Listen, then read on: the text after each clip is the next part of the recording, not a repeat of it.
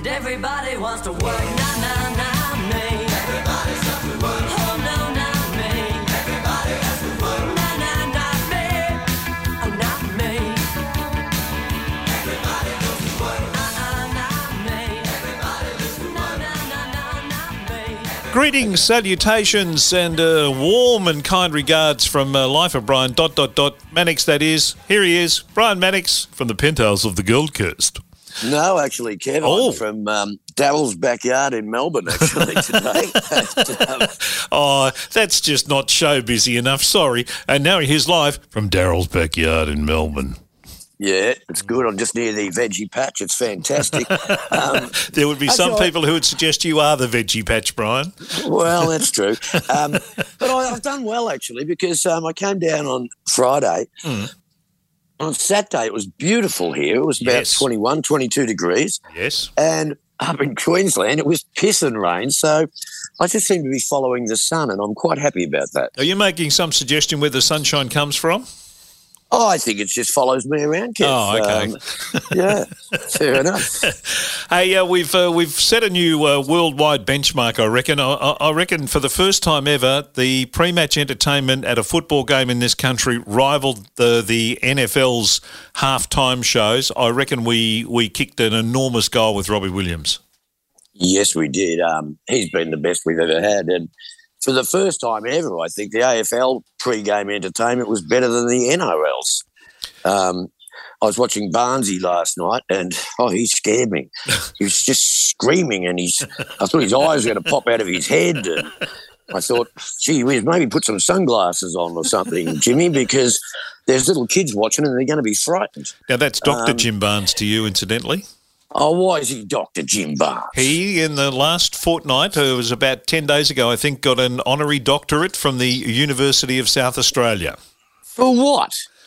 He got an honorary doctorate from the University of South Australia. I'm not sure what it's for, but he got to dress up in the robes with the funny hat and the whole deal and make a speech, and he's now, an honorary Dr. James Barnes. Well, I hope he pays back his student loan. I don't think that was part of the deal. But yes, I'll tell you what. All the finery. After seeing him perform last night, you wouldn't want to go to see him as the doctor. You'd walk in and he'd go, "What's going to be the problem?" You go, "I've got to sort them well." Oh no, Jesus. Yeah, not too good. No. But at the end of there was a shit game of NRL. There was. It was, as you said, probably even a little bit worse than the AFL game, which was also a shit game. But what I noticed at the end of the show, at the end of the thing, the players, the winners are there, and then suddenly one of the guys gets his little toddler baby out of the crowd, and he's got the baby there, and that's fine, and it's all very nice family moment. But then the other players see this, so they wander into the crowd, grab some random babies and bring all these babies. They're not even their own kids. Just bring them out onto the field. It looked like a fair dinkum creche out there. I was going to say the Penrith creche was holding a meeting at the stadium and a rugby league game broke out in the middle of it. Well, the thing was, it looks like, he's got his daughter. They're not. They just go up to random people in the crowd and say, I'm taking your baby from you. They're all just trying to be cool. Oh, yeah, I've got a baby.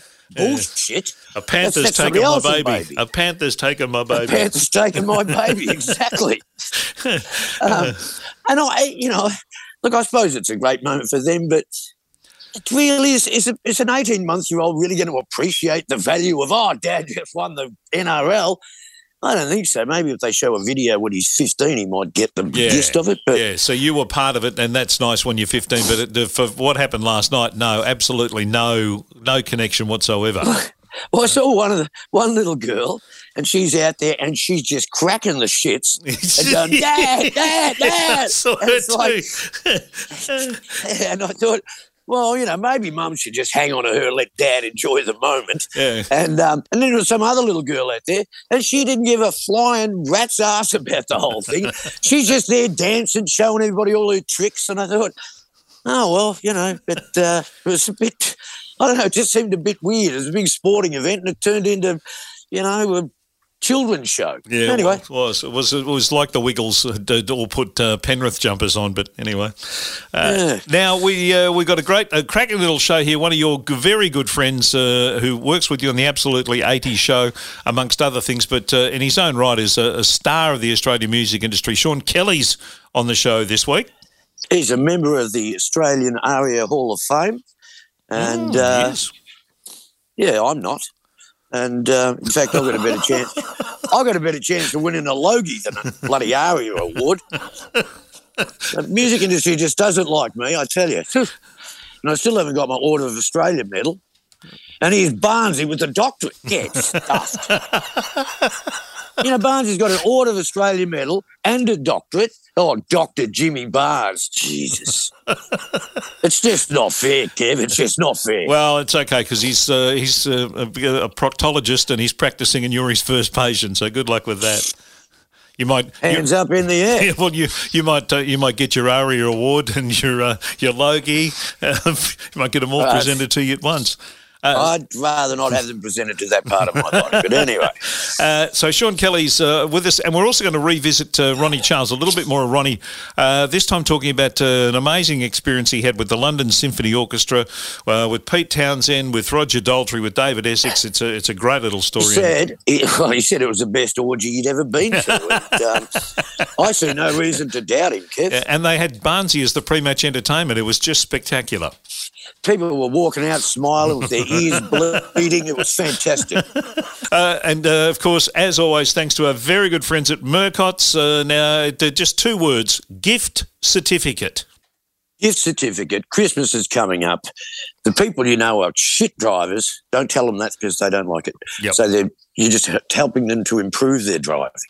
A gift certificate from Murcott's would be the perfect present to give someone who's graduating high school or university or whatever at this stage. Get them driving well from the start, not 10 years or 20 years into their driving experience. Get them from the very start. So it's a good graduation gift. I think a gift certificate would also be good for somebody who's recently received a doctorate for doing fuck all.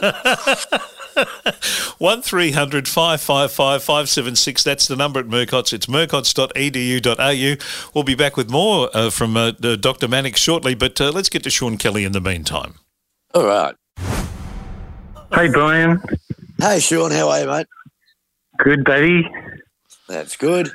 So you're well? You're happy, Sean? Yeah. Yeah, wouldn't be dead for quits. Fair enough. You haven't soiled yourself. It's a nice day. The sun's shining, so we're all good in the universe. Yeah. Righto, Mannix, go on. Ask Sean a question. Oh, I will. In between puffing cigarettes. And here's one that I don't know the answer to.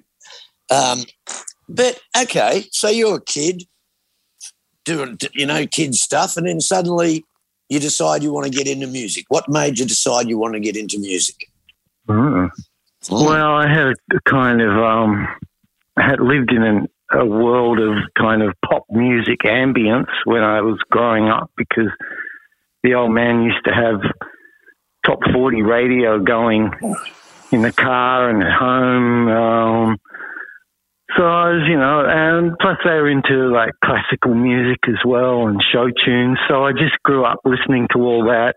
Plus, being a kind of Irish Catholic background, there was cousins and aunts and uncles, and they all played piano and sang, and so I was kind of exposed to it at a very early age. And I think after a while, it just kind of got to me, and I thought, this is I love music. I love the effect it has on me. Maybe I could actually be a musician. And I mean, I remember thinking stuff like that, as I was sort of reaching adolescence.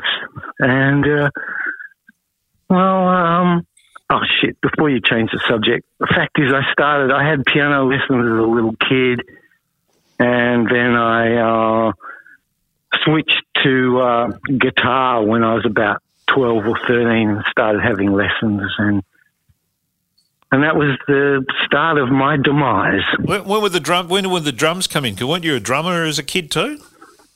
Well, yes. Before I actually switched to guitar and having lessons after playing drums, but just, on ice cream tins and ironing boards. I had some proper sticks and read on the equivalent of YouTube, which would have been a magazine or something, how to hold the stick. So I used to play along to pop music at home. Like I remember having the single Burning Love by Elvis Presley, and it's got some great sort of tom-tom parts that I used to be able to bang out on the ironing board.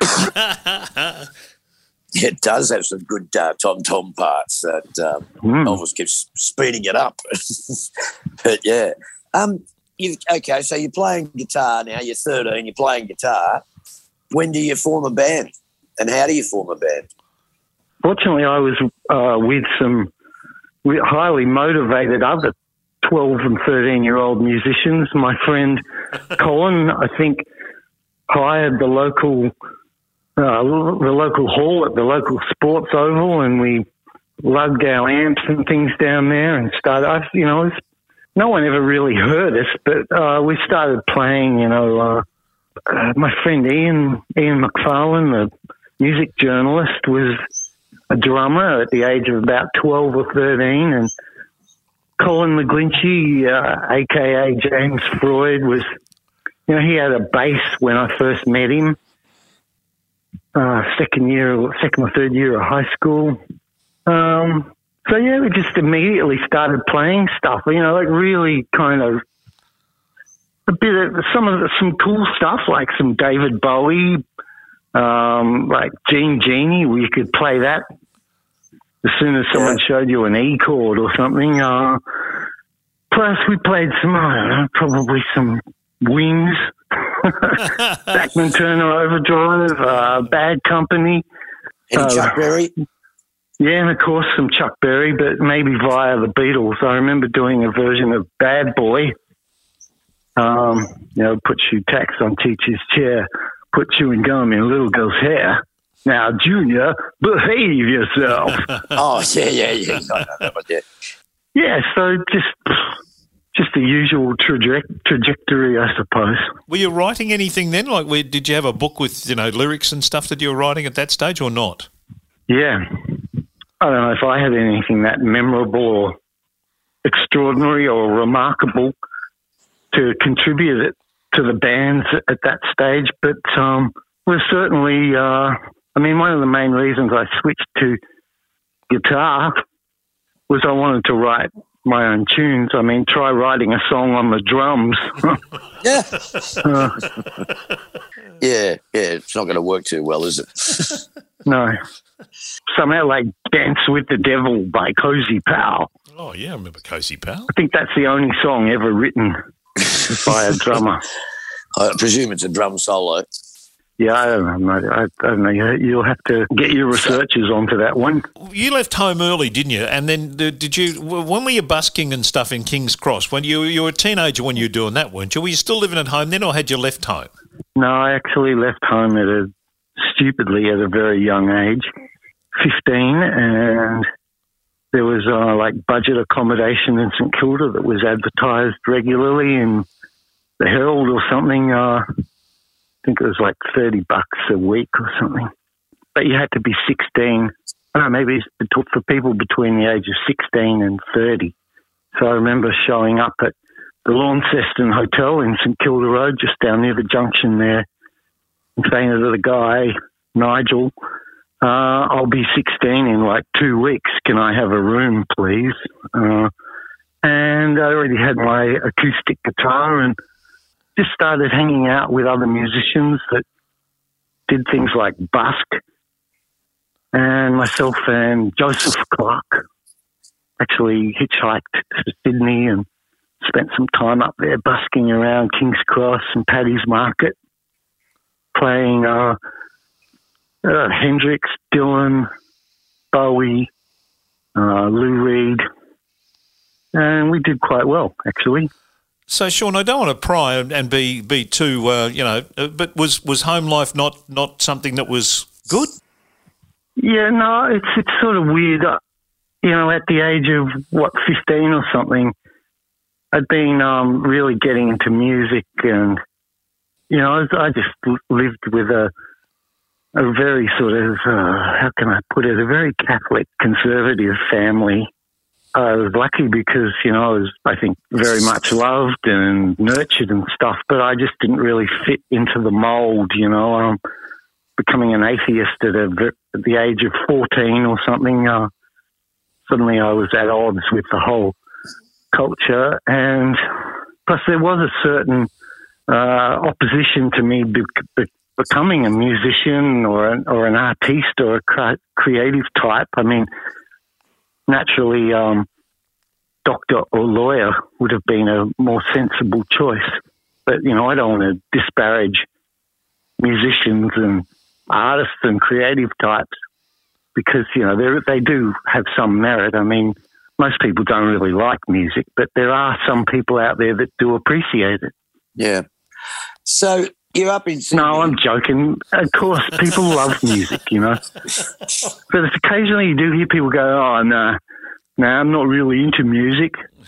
Yeah, because they don't understand that it's not a real job and it doesn't kind of fit the, you know, doesn't fit the narrative, exactly. They say these days. So when do you go punk and form the Teenage Radio Stars? How's that happen? Well, there is a bit of a narrative arc here. After I returned from Sydney on one of those busking trips, I ended up just hanging out with Freudy again, James Freud, and he actually had been, you know, reading the NME and God knows what else, and was just right into, you know, the kind of punk explosion that was happening around the world. He just basically enlisted me to be the guitarist in his punk band, The Spread. And, that's how I did it, basically. Can thank James Freud for introducing me to punk rock. And, you know, from there we got offered various record deals. And so, yeah, I guess on occasion I was in the right place at the right time.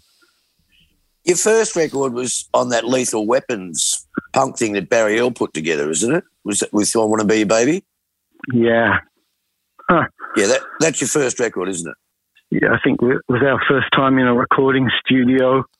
I don't know what I can say about that other than that it was also the beginning of years of ridicule and accusations of selling out and stuff. I mean, I was working with some other people around that time, and just signing to Suicide was considered to be a bit of a sellout, and then we were accused of ripping off someone else's song. I won't go into that, but I can thank Barry Earl and James Freud for that ignominy.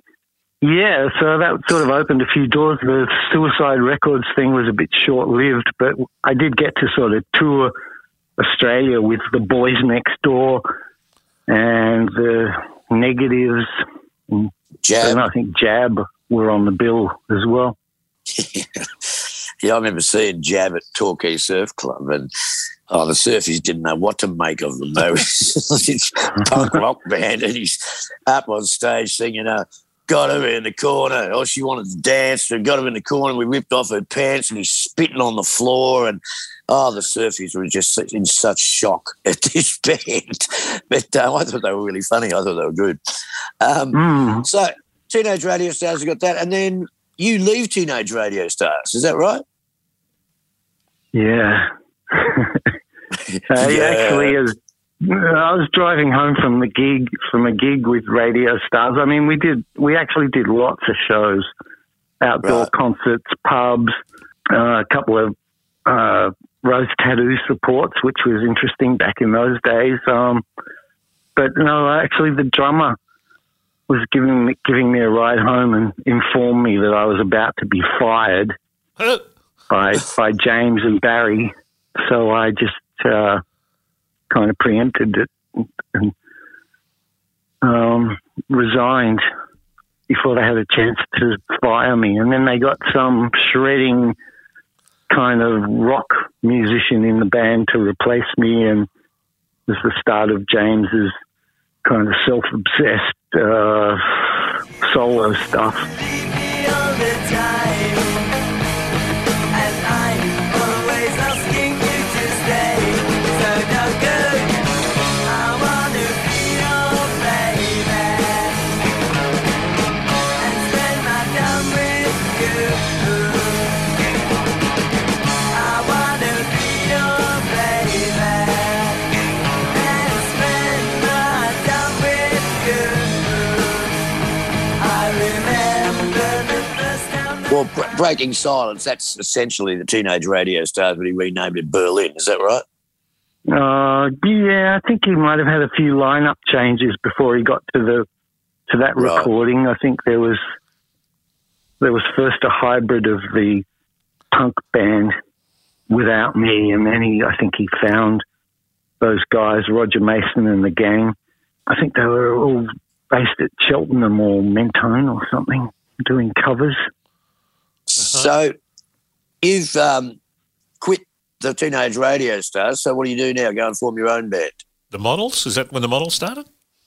Yeah, it's like within 24 hours, we had Pierre Sutcliffe was the very first bass player with Teenage Radio Stars? No, Pierre had come in to replace someone else in the punk band before I actually quit. So I knew Pierre, and by the time I quit TRS, Pierre had joined Jab, who were just disbanding at the same time that I had left TRS, and we just ran into each other in a nightclub and just thought, yeah, bugger it, let's just start something new.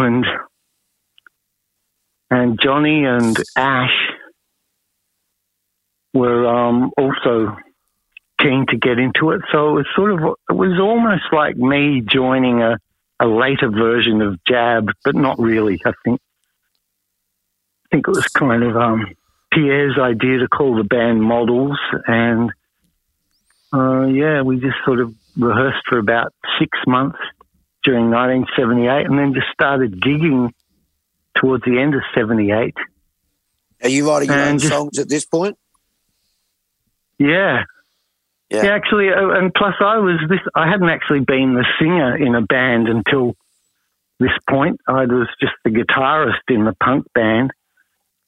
And so it was kind of a bit of a baptism of fire, just suddenly being the lead singer in a groovy new wave band. But were you comfortable with that? Yeah, I think I was pretty comfortable. I mean, I'd always been a singer, sang in choirs all my life at various schools, and loved music, and but I just hadn't been a singer in a band before. So I just kind of, the expression "fake it till you make it" comes to mind, because it's a lot of just kind of screaming my head off, hoping it sounded half decent, that sort of thing. Well, you've got a really unique voice. People say Frank Sinatra is a great singer because he invented a new style of singing. And, I say, well, so was Lou Reed. He invented a new style of singing. But you invented sort of like your own style of singing, which in excess kind of honour in Like an Animal. What song was that? Was theirs. They were going to get you to do it, weren't they? Yeah, that's right. I send a message from The Swing. Yeah, right. I was actually spending a bit of time with In Excess at that time, and I think I'd already worked with Nick Launay, who was their producer. So Nick and Michael were going to get me to come in and sing a song, but I think they liked the way Michael copied me on that one line, Like an Animal. Yeah. I do feel a connection there, because that song has got some of the lyrics actually helped Michael. Oh, I don't really? think we didn't sit down and aim to write a song or anything, but we talked about, well, I guess, just some of the sentiments expressed in those lyrics. And Right. so, yeah, I feel a connection there. Who were your influences as a singer, though? Like, what sort of singers were you listening to sort of think, yeah, I want to sort of sound like him, or did you just do your own thing? Yeah, look, I really loved lots of different singers. Like by the time I was trying to be the singer of Models, there was just so much great stuff around coming from the States and Europe. But I mean, I think I consciously was able to, how can I put it? I loved singers like Jerry Humphreys from The Loved Ones, Noddy Holder from Slade. Yeah, beauty. People that just basically, to a certain extent, Susie Quattro would do it a bit as well. That where you just screaming your head off, basically, but in tune, so that it's, I just like that. I mean, what's that? The Loved Ones, Ever Loving Man by The Loved Ones. Good song. Yeah, where Jerry Humphreys goes from like a baritone to a screaming falsetto or something, and I sort of really dug that, and I think you can probably hear that influence in some of the Model stuff. Yeah. Yeah, that's a really interesting vocal, that Ever Loving Man. Really interesting vocal. Yeah. Forget everything. Oh, everything you meant to be, baby. My world is easy. Oh, but leave your misery. My world is ended. Oh, but baby, understand. I want so very hard for you to leave your ever-loving man. I don't need your loving.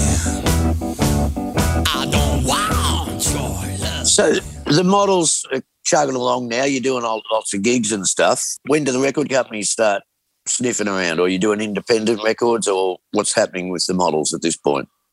We actually had quite an impressive live following. We were already touring to Sydney and Adelaide and Brisbane, Perth regularly.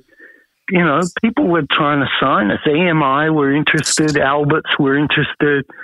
You know, we did some demos up at Alberts in Sydney, met Harry and George, and unfortunately they didn't sign us because we would have jumped if they'd said, do you want to be on Alberts with AC/DC and JPY, etc. But that was fun, doing demos for them, working at Alberts in the old King Street studios. Did they produce the demos or not? No, they didn't. It was one of their underlings. I think we had Les Karski, who I'd worked with. Oh, God, that is a very good question. My guitar teacher was an in-house producer there as well, Ian Miller, but I don't think he produced it. I think it might have been... Mark Opitz? No, I didn't actually meet Mark back then.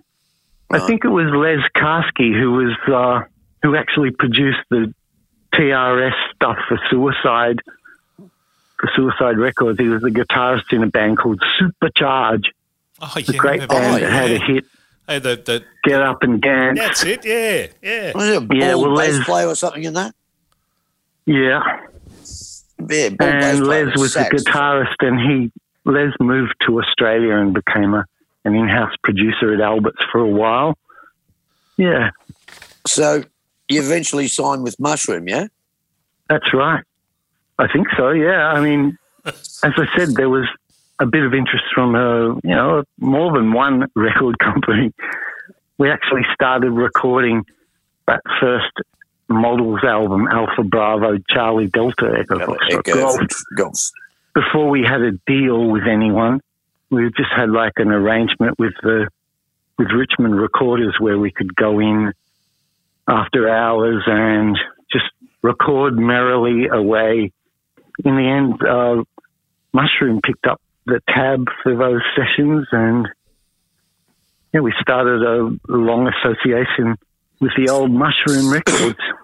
It was an unusual sort of deal because you guys didn't want to put out a single, and you didn't for years. Yeah. What was the thoughts about that?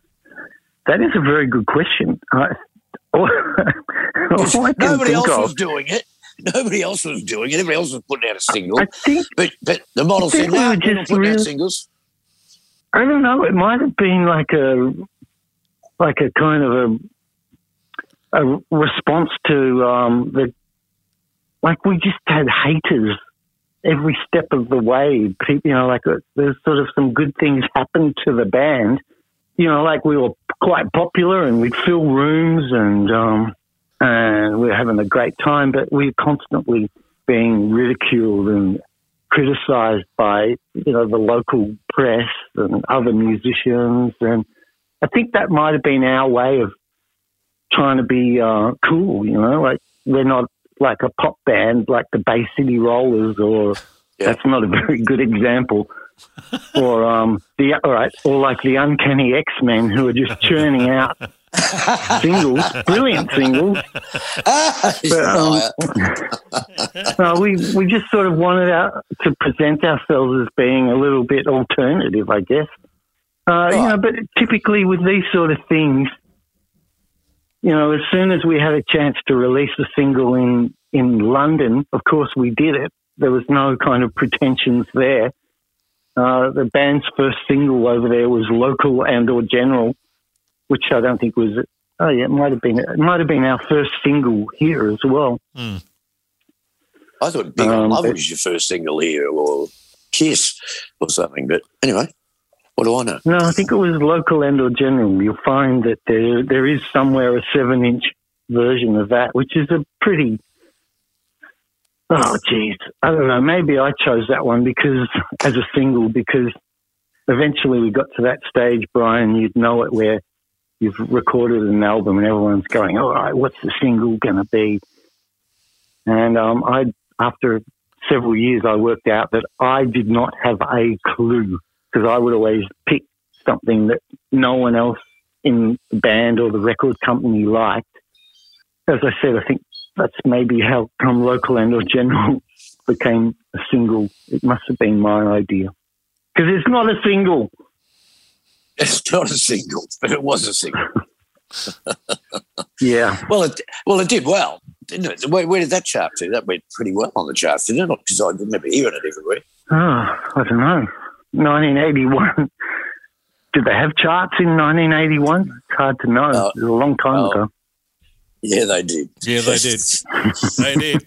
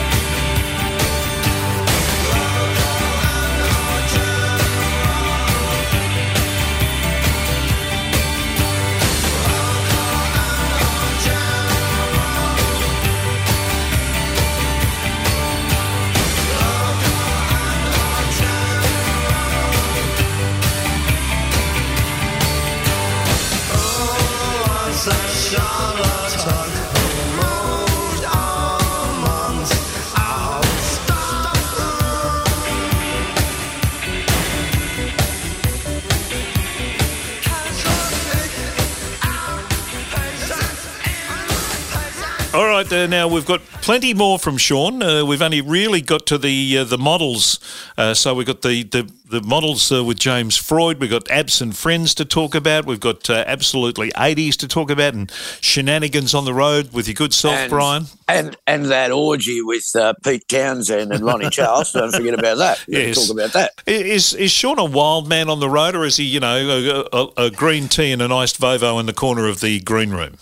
He's a gentleman. He's one of the nicest blokes you'd ever meet. He just has empathy for everybody, and he's unpretentious. He's everything that I'm not, Kev. He'll be on the next episode with part 2 of the Sean Kelly interview, so that's coming up. But now we've got, as we mentioned, Ronnie Charles had this amazing career and time in the UK, where he got to do all sorts of weird and wonderful things. And one of them was performing with producer Lou Reisner and his version of Tommy, and also recording some amazing stuff, which we're going to play at the end of this. But let's delve back into our chat with Ronnie Charles and this amazing experience he had in the UK. For those of you, a little bit concerned about what Kev's actually talking about, UK stands for United Kingdom, meaning England and Ireland and Scotland and probably Wales. Well, you know Lord Brian of the whatever it is. Sealand? Yes, Lord Brian of Sealand. Sealand. Yes. Yeah, and I'm not an honorary lord. I paid to be a lord, so, it's a difference. Oh, let it go, Brian. God. Oh, It's an honorary doctorate. All he got was a funny little hat and some robes. It's not going to do anything for him. Let it go, well, mate. You just see, if he opens up a practice in Glenelg, then things have gone too far. There'll be trouble. All right, let's leave the surgery there and move on to Ronnie Charles. Lou was doing a staging of Tommy at the Rainbow with the London Symphony, with Roger Daltrey and a cast of thousands, with David Essex and John Pertwee, the Doctor Who at the time, and all these different characters. Richie Havens could only do one night, and he did a track called Eyesight to the Blind in Tommy on the London Symphony recording. And Lou just thought my voice would be perfect for that, to fill in for the night he couldn't do, which I did, which was a very exciting thing for me to do at the time. Bet. Standing there in front of the LSO and in the company of Roger Daltrey, etc., was something that was pretty special. But Lou then was involved with Pete Townsend in trying to get Eric Clapton rehabilitated after Derek and the Dominoes. This is before Eric did 461, and Pete Townsend put together a back line just a few weeks after that at the Rainbow Theatre. It was basically to fire Eric back up, into playing again. And that was a success. And Lou, out of that, got this idea. He rang me up and said, "Ronnie, I've got this idea to do. I can hear Layla with the orchestra going. I can hear that riff. And you're the person to sing it, and we've got the blessing of Eric." So that's how my recording of with the London Symphony Orchestra doing Layla and The Freeze Wishing Well, that was the single we did. And then Lou took off. It's a long story short, but Lou took off after that. The Atlas thing didn't work. The single didn't get played by the BBC. So that was falling over. It was like a broken marriage. I'm sure you know what it's like when a band breaks up. It's quite traumatic, especially when you put so much work into it. So Lou goes off to America and comes back with an album deal to do an album, because 20th Century were relaunching their label over there, and they thought that an album with London Symphony doing rock classics like Wishing Well, and I did a duet with Speedy Keen of Something in the Air. And the following year, Lou died. He passed away, and the rights to that album went to me. Now, I've sat on that for years and years and years, and I've remastered it for CD, which I did a few years back, and I've also added the live recording from Tommy, which is Eyesight to the Blind, and I've put on, which was only on the B-side of the single Layla Part 2, and I've got rid of the 2 MRO tracks. So one of them was Drift Away. Are you going to call it the same thing? You're going to call it prestidigitation? Yeah, because it has to stay true to it. Yep. This album is not Ronnie Charles and the London Symphony Orchestra. It's a thing, and it's been reformatted to what Will Malone and I and Lou originally wanted to do before the Americans interfered with it, which was like a Tubular Bells it was designed for that time, 75, 76. It was sort of the next step after Tommy, and really the arrangements, and Will Malone had really honed it by then. It was something I was always quite proud of, even though it didn't really cut through in the era of punk and disco, which is when it came out in 76.